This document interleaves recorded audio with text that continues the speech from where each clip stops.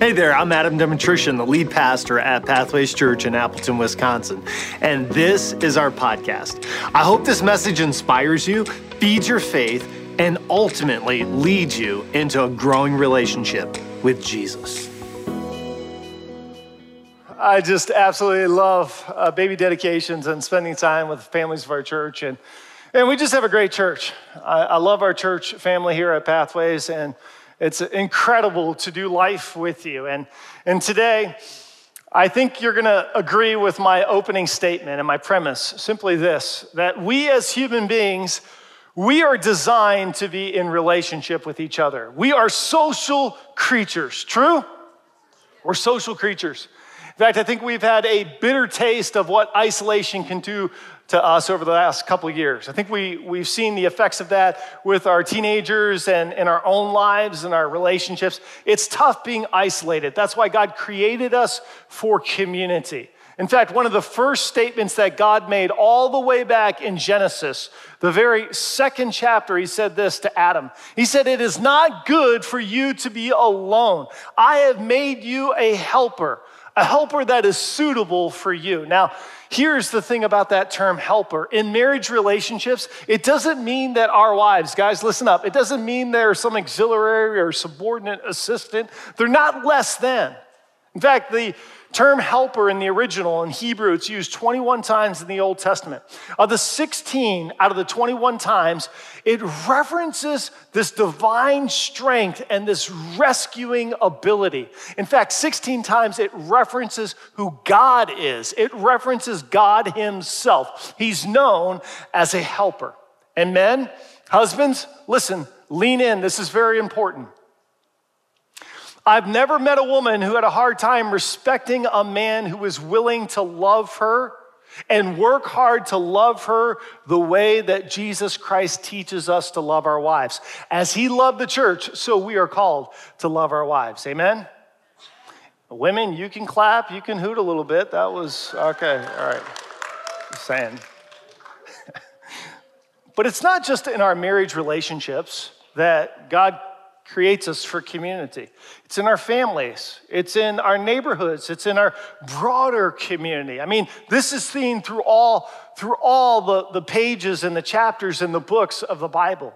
For example, think about Abraham and Sarah, or Moses and Aaron. Think about the ministry team of Elijah. We just studied him, right? Couple weeks we spent on Elijah and his successor, Elisha. Or what about Joseph? As dysfunctional as Joseph's family was, and as he was sold into slavery, and he was in prison, and so many trials and tribulations, there was a moment that Joseph couldn't wait to be reunited with his family. Why? Because that's how God has created us, to live and to be and have connection. We need that. What about Ruth and Naomi? Or what about Joshua? What about the best friends of David and Jonathan, or in the New Testament, that ministry couple, that married couple, Priscilla and Aquila, who partnered with the Apostle Paul? We were designed to be in relationship and community. If you zoom out for a moment and you just look at the two testaments of the Bible, the Old Testament and the New Testament, the Old Testament, there were 12 tribes. 12 heads of the nation of Israel that comprise these tribes that form the people, the nation of Israel. They were in community. Or in the New Testament, we have the Church of Jesus Christ. That is this faith family that has a mission and a master and a message to take the love and the hope of Jesus Christ to all people for all centuries until Jesus Christ himself returns for his church. We are community. We're designed, we're created, we're embedded in relationships, and that's how we learn and grow together. And I think you would agree with me that you've probably experienced it's never good to be cut off. Because when we're in isolation, that's when we can get picked off. That's when the enemy, your spiritual adversary, Satan himself, can isolate you, and then he can destroy you. I was at the Y the other week, and I was passing by one of the elliptical machines. And you know how they have the TVs on some of the elliptical machines? I was passing by, and I thought to myself, I should be on that elliptical machine, but me and cardio right now, we have a rocky relationship. So I'm like, I ain't jumping on that. You know what I'm talking about. Come on, don't lie. You're acting like you do cardio all the time. Anyways, I'm walking by, and I look at it, and on the screen, I saw this lioness, and this lioness had isolated this animal. I think it's a wildebeest, okay? Kind of isolated this animal, and the wildebeest was kind of looking to get back into the herd, into the pack, get reconnected. And the wildebeest lost his way, and the lioness kind of just hunched down into the bushes. And as I was passing by, I thought to myself, this ain't good. That joker's gone down. And I'm walking by, and all of a sudden the lioness just leapt and just went right at that wildebeest on this chase, and all of a sudden just took that animal down. The same is true in our lives. When the enemy can isolate us, imagine if this strand just represented your life, or maybe one of the precious couples on this stage, it represented they get cut off from community. The enemy wants to isolate you, and the Bible says that he has wicked schemes in order to destroy our lives. And he does this in isolation. He does this when you're alone. He does this when you are disconnected. My point is simply this. It's the thought and the title of my message. You can't win in isolation. You can't win in isolation. In fact, let's personalize it. I can't win in isolation. Would you say that with me? I can't win in isolation. You just can't win. You can't live your best life when you are isolated. You can't. So let me give you 3 schemes that the enemy does that he'll throw your way when he has you isolated. The first is this. When you're isolated, the first scheme, if you're taking notes, jot it down. There's no one to help you when you fall. Listen to what Scripture says in Ecclesiastes. It says this. It says, 2 are better than 1 because they have a good return for their labor. If either of them, what's those 2 words? Falls down. If either of them falls down, one can help the other up. But pity anyone who falls, and no one is there to help them up. When we're connected, we have the ability to help each other up if we fall. But if we're disconnected and isolated, then the enemy, when he attacks us and we fall, there's no one there to help us. The second scheme is this. Your mind is vulnerable to deceptive thinking. When you get isolated from people, from the body of Christ, from those who care about you, the only thoughts that you have are your own thoughts. And your own thoughts can play tricks on you. The enemy can get in your mind and send patterns, deceptive thoughts, can distort your perception, depression and anger, and all these thoughts. And unfortunately, you have nobody there for perspective or wisdom or somebody to support you, and your mind, your thought patterns will deceive you. And it's your thoughts that lead to feelings and your emotions that drive your behavior and your actions. That's why the enemy, it's the battlefield of the mind, and the enemy does a great job when you're isolated. Here's the third scheme. Not only does he mess with your mind, but he weakens our church here at Pathways. Listen, friends, when the enemy can isolate you as an individual, he can weaken who we are as the body of Christ. You ask why? Well, because every single one of us, we have a role to play here at our church. This isn't just about pastors, it's not about elders, it's about every one of us participating. God designed his church that he would serve as the head, and that we would receive wisdom and joy through the local church. But even for us to ever experience this kind of joy and wisdom from a local church, we must be involved. We need to be engaged. There is not a single person watching online, whatever state you are, or if you're here in this room, or perhaps you missed this weekend, you'll watch this post. You are not dispensable when it comes to who Jesus Christ is and who he has called us to be at Pathways Church. I don't know if you know this, friends, but God is imprinting his DNA on Pathways Church. This church is unlike any other church. We can celebrate that. But every other church is unlike any other church. Why? Because God is into doing new things, and he takes every local church body and he represents his heart to the world through that specific community of believers. And that community is comprised of individuals just like you and me.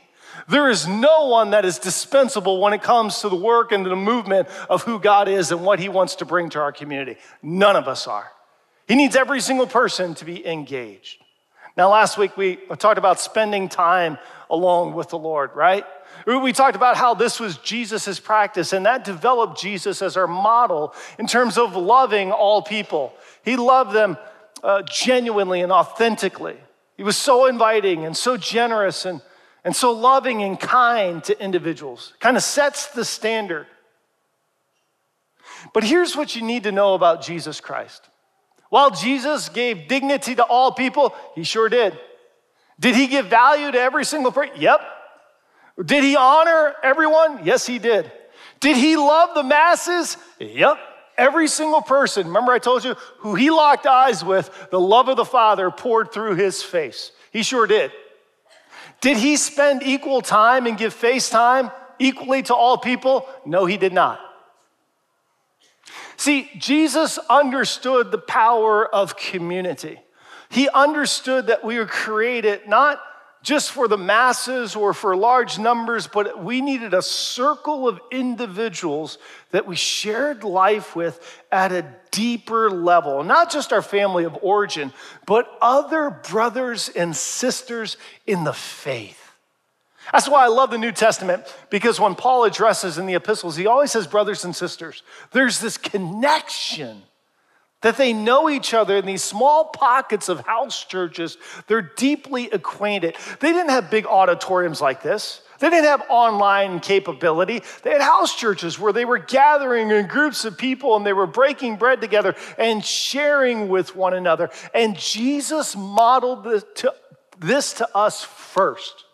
He called 12, we would know them to be the apostles, 12 disciples. In fact, you know what Jesus did when he launched his ministry? He went and you can read it for yourself in the Gospels. He spent an entire evening with the Lord. He prayed all night and he said, God, now who are the 12 people that you want to support me with and that I want to invest my life into? It's pretty amazing. And then this is what it says. I'm going to give you the list of their names. It's found in Matthew chapter 10. This is what he called his 12 disciples to himself. First of all, our first call is always to God himself, to be in relationship, spend time with him. And then he gave them authority to drive out impure spirits and to heal every disease and sickness. These are the names of the 12 apostles. Jesus' small group, if you will. Simon, who is called Peter, and his brother Andrew, James, son of Zebedee, and his brother John, Philip, Bartholomew, Thomas, and Matthew, the tax collector, James, son of Alphaeus, and Thaddeus, and Simon the Zealot, and Judas Iscariot. We all know him because he betrayed Jesus. And he took these 12 individuals, and there was a deep connection and bond with them. I mean, if you think about it, if Jesus needed to be in close proximity and connection and to share his life with individuals and likewise to receive the encouragement and the support of other individuals, how much more important is this for you and for me?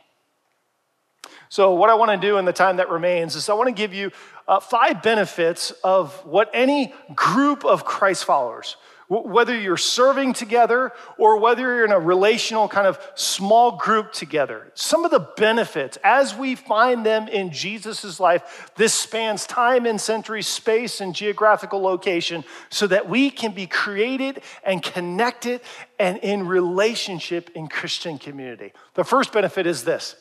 First benefit is that you're going to handle stress better.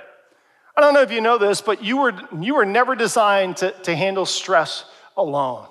And this goes against our North American mindset, doesn't it? I mean, we even have sayings. If you want a job done, then do it yourself.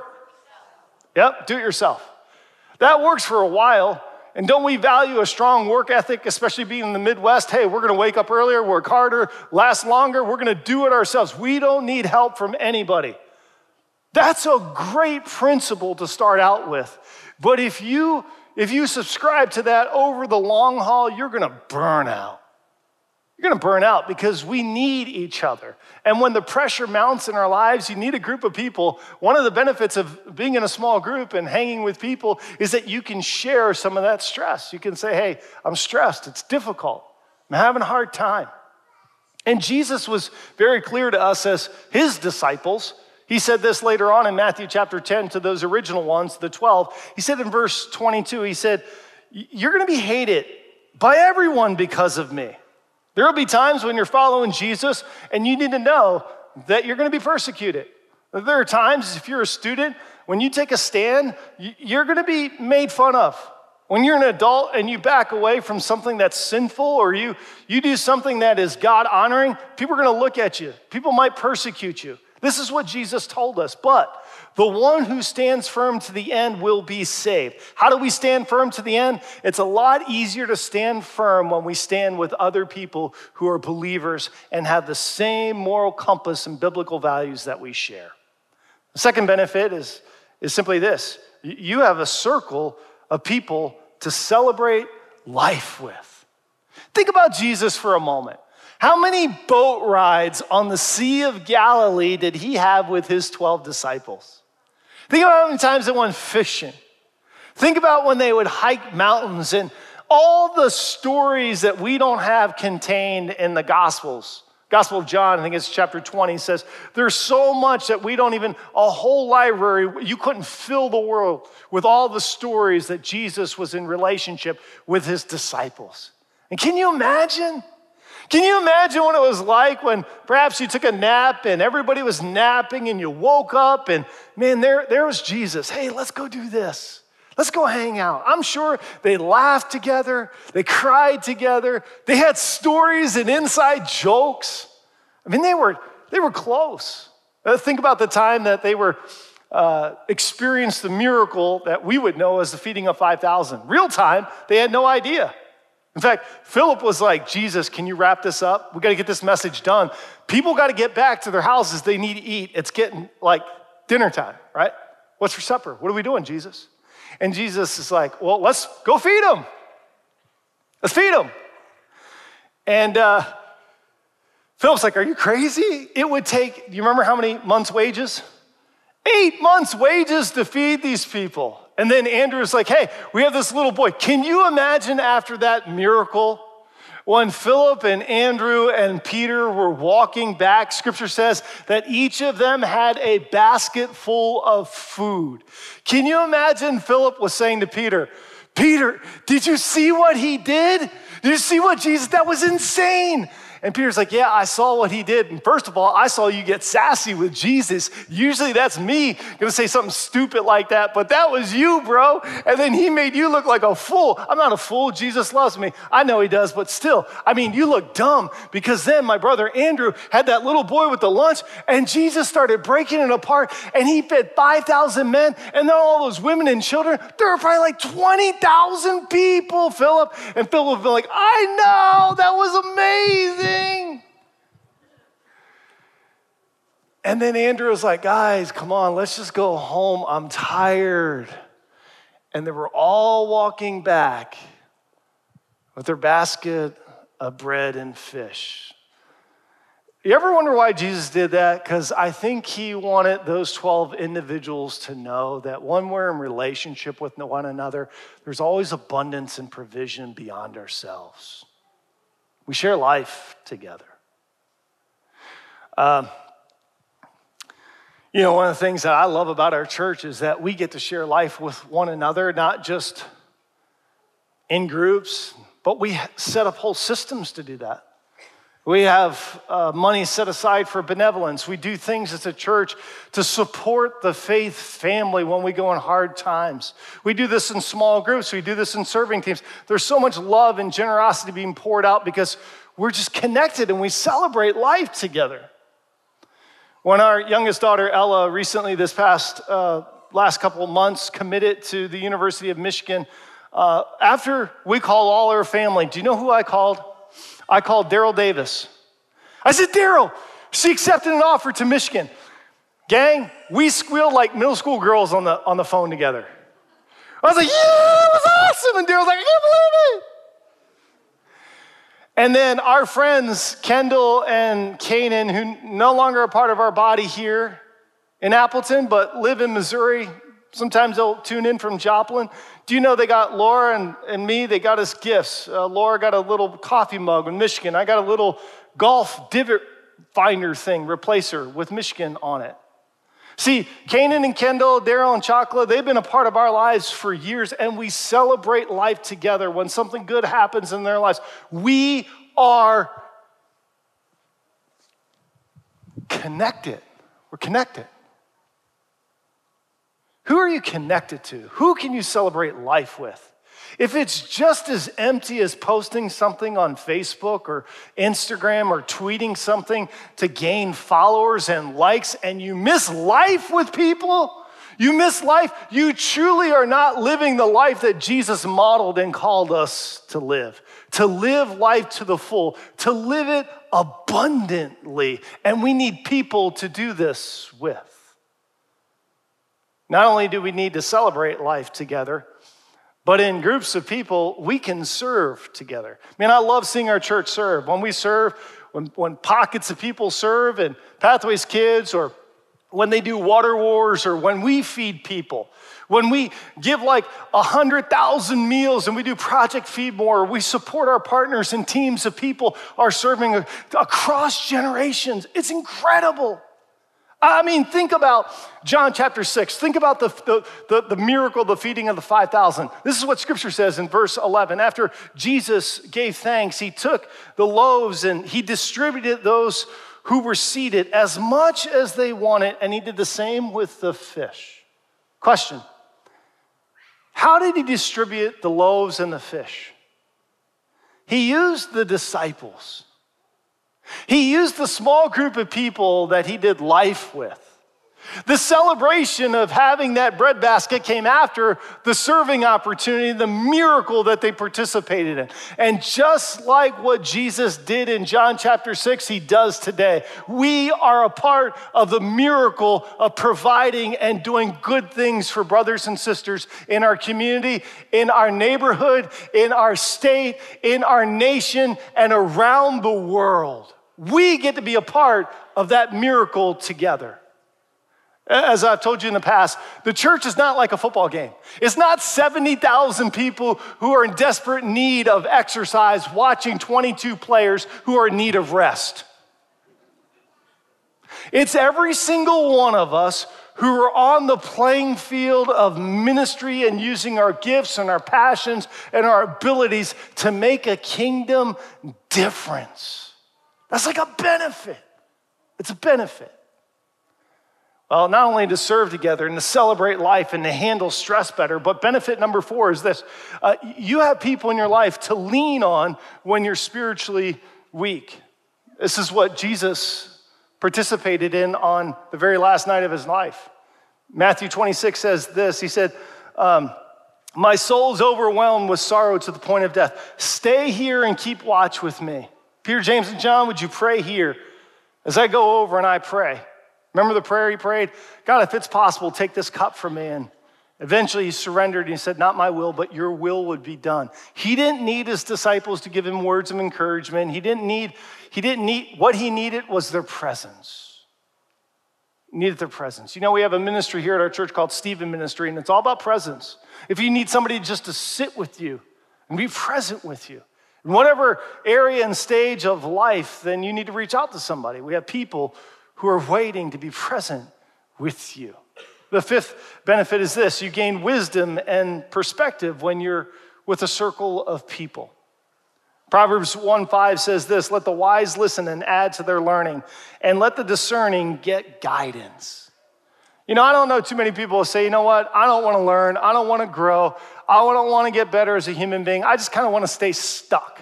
Not a lot of people will say that.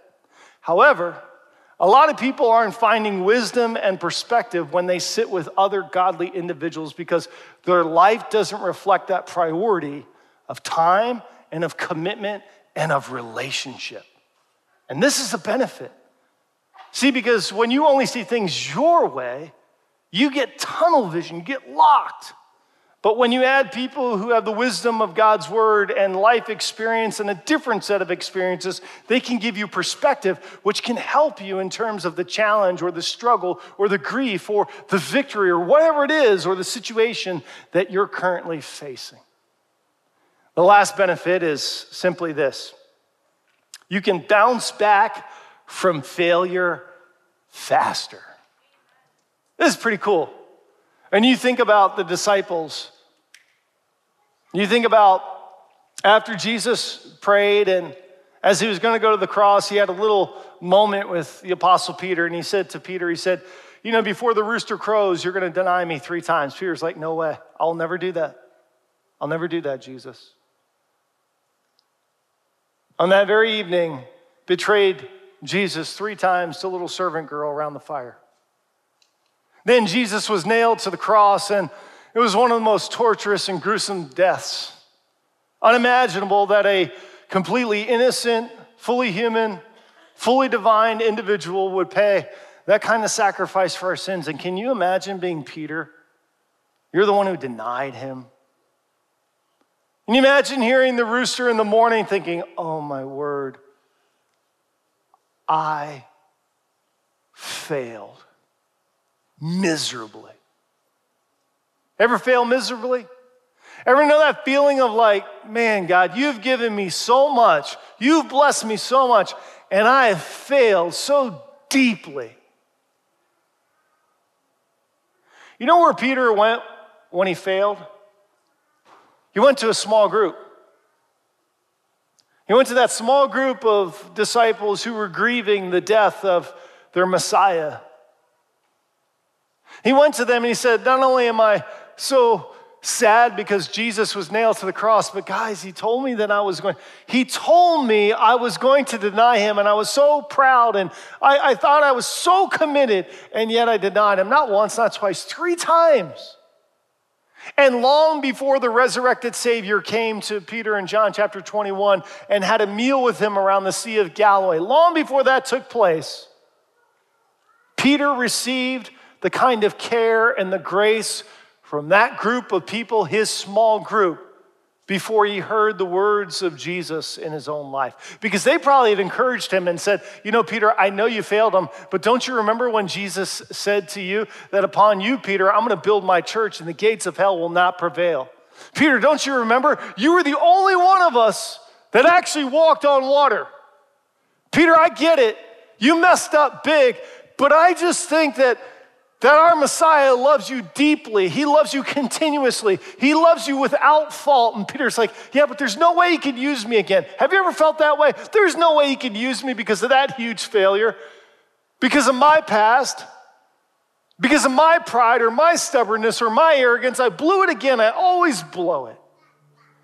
And I just want you to know today that it takes a pocket of people to bounce back from failure, to encourage and support.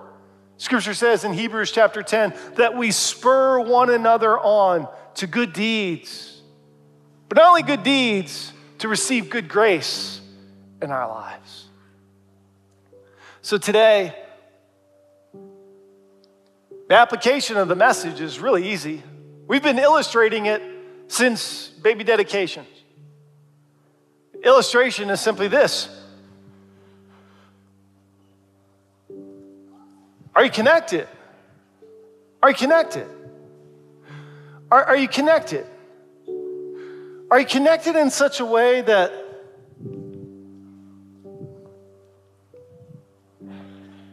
connected to a couple people who know and love you? Are you connected to a serving team? Is this just a place that you attend? Or is this your church that relationally you're invested in at a level that is like, man, this moves me. This is my church family. This isn't an empty ritual. This isn't just some religious obligatory thing that I do to check a box. No, These people I care about. I pray for. I do Romans 12:15. When they cry and mourn, I mourn and I cry. And when they are so excited, I rejoice with them. I serve with them. I break bread with them. I dedicate babies with them. I grieve with them. And someone dies. When we have a serving gap, I serve. This is the kind of people, more than ever, friends, more than ever, we need to be a kind of church that is connected deeply and wholly like that. When we golf together, we go on retreat together, when we have fun together, when we laugh together, more than ever, our world is looking for a church that is connected. Years ago, I used to say that Pathway is the biggest, smallest church you'll ever experience. And I'm proud of that. God didn't ever want to just build crowds and masses of people. He wanted to build human beings in relationship with one another, that they might represent this belonging and being known and connected. And we do that in circles. We do that when we serve. Is it messy? Is it hard? Yeah, it is. But so is your family and so your relationships. But I'd much rather do it with Jesus Christ at the center than Jesus outside of the circle. Amen? I want to do it where God is looking down and saying, yes, this is my plan, this is my hope, that Jesus would be lifted up by a group of people right here where we live. For this time, this season, God is imprinting his DNA on our church, and I just gotta believe that comes through powerful relationships of circles of people who are committed to God and to one another. You know how much I love when I see you in the community? You know how much I love when you text me and when I can text you and call you and randomly connect. But I have the joy of being the pastor. Some of you need to find those relationships. And you need to do that because you're not on stage or you don't know every single person. I don't know every single person, but I try to. And you do that when you begin to serve together. So the application's real simple. Are you serving? Are you in a serving role? If you're not, you need to talk to somebody at Connect. You need to download our app. You need to get engaged. Somebody texted me this week and said, I'm ready. I want to start serving on Sundays. Unprompted, unsolicited. He's going to be better for that. Our church will be better. The kingdom will move forward. Are you serving? There's so many roles and opportunities for you to get engaged. In October, we're going to launch a 4-week message-based small groups where I make questions up about the message and then you sit with other people. There are groups that we're taking new territory Wednesday nights, midweek offerings for parents. As your kids are in Roots or in Pathway students, we want you to get connected. We're so committed to this. We devote time, energy, dollars to personnel and people and staff so that we can function as the body of Christ as outlined in Acts chapter 2. We're just not coming to a row. We're not just spending time with God alone, but we're in community together. And those relationships are what endures and keeps us through thick and thin. And so that's my call to you today. If you need help, talk to a staff. Reach out to us on social media. You're online. You're a part of the body of Christ. Don't be isolated. You can do things online. You can stay connected. We can pray, we can get in group together. You can serve wherever you are to lift up the name of Jesus Christ. Now, as I close in a word of prayer, if you would bow your heads and close your eyes with me, I want to speak to two different groups of individuals. First of all, I want to speak to believers. Perhaps today, the Lord is just stirring your heart for a deeper relationship, getting connected a little deeper here at Pathways. You kind of come on the weekend, you see it, and you're like, yeah, okay, this is good church, I like it. But it's not your church. You're still kind of spectating. You're like one of the 70,000 in the stand, and God is saying, hey, come and be a part of the 22 on the field. There's so much more joy. You maximize so much more of the Christian walk when you walk with people in relationship and serving together. And you know God is speaking to you today.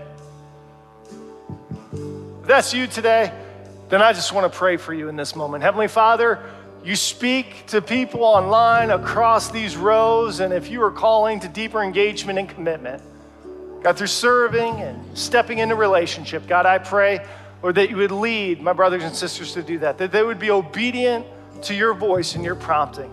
And God, I thank you for all of the individuals who are committed, who are core here at Pathways, Lord, that you would continue to give them favor and blessing. Thank you for their lives, how they're serving and caring for each other, Lord. What a blessing. Now, if you're here today and you need to bounce back in life, because the biggest bounce you can have is bouncing back from a life of death and sin. And you know your life is going down a path, and it's a path of pain, and you need Jesus Christ to forgive you of your sin. You've tried to control it and own it and manage it and power up on it, and now you just need to surrender. You need to surrender. You need to say, Jesus, I'm tired of trying to drive my life. It might look good from the outside, but inside I'm decaying. I'm soulless. I'm just on autopilot, and I need you to drive because I need forgiveness. I need adventure. I want to live my best life. I can't win in isolation, and I definitely can't win apart from you. So today, if you want to make a decision for Jesus Christ, if you're online today, just type in, I'm giving my life to Jesus. Do it now. Talk to somebody, DM somebody, text somebody. Let somebody know. If you're in the room today and you want to make a decision for Jesus Christ, if you would just raise your hand in this moment, I want to acknowledge you. Yes, I see your hand. Yes, I see your hand. Anybody else? Yes, I see your hand right down front.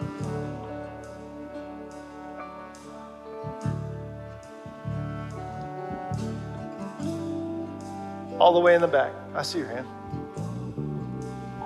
Okay. Then let's pray this prayer together out loud. As one church, we're connected. Heavenly Father, thank you for loving me. From the beginning of time, you knew me. My days were numbered before one of them came to pass. And you knew about today that I would let my pride fall and let my sin go. Forgive me. I'm sorry. I repent. I was wrong. Come into my life. I receive you, Jesus, as my Savior and Lord. The free gift of salvation that I can't earn, that I can't work for, but I can receive. So I receive you. I love you. In Jesus' name. And everyone who agreed with this prayer said, amen. Hey, let's celebrate today. Individuals, children, and students giving their lives to Jesus Christ. That's exciting. It's exciting, exciting, exciting.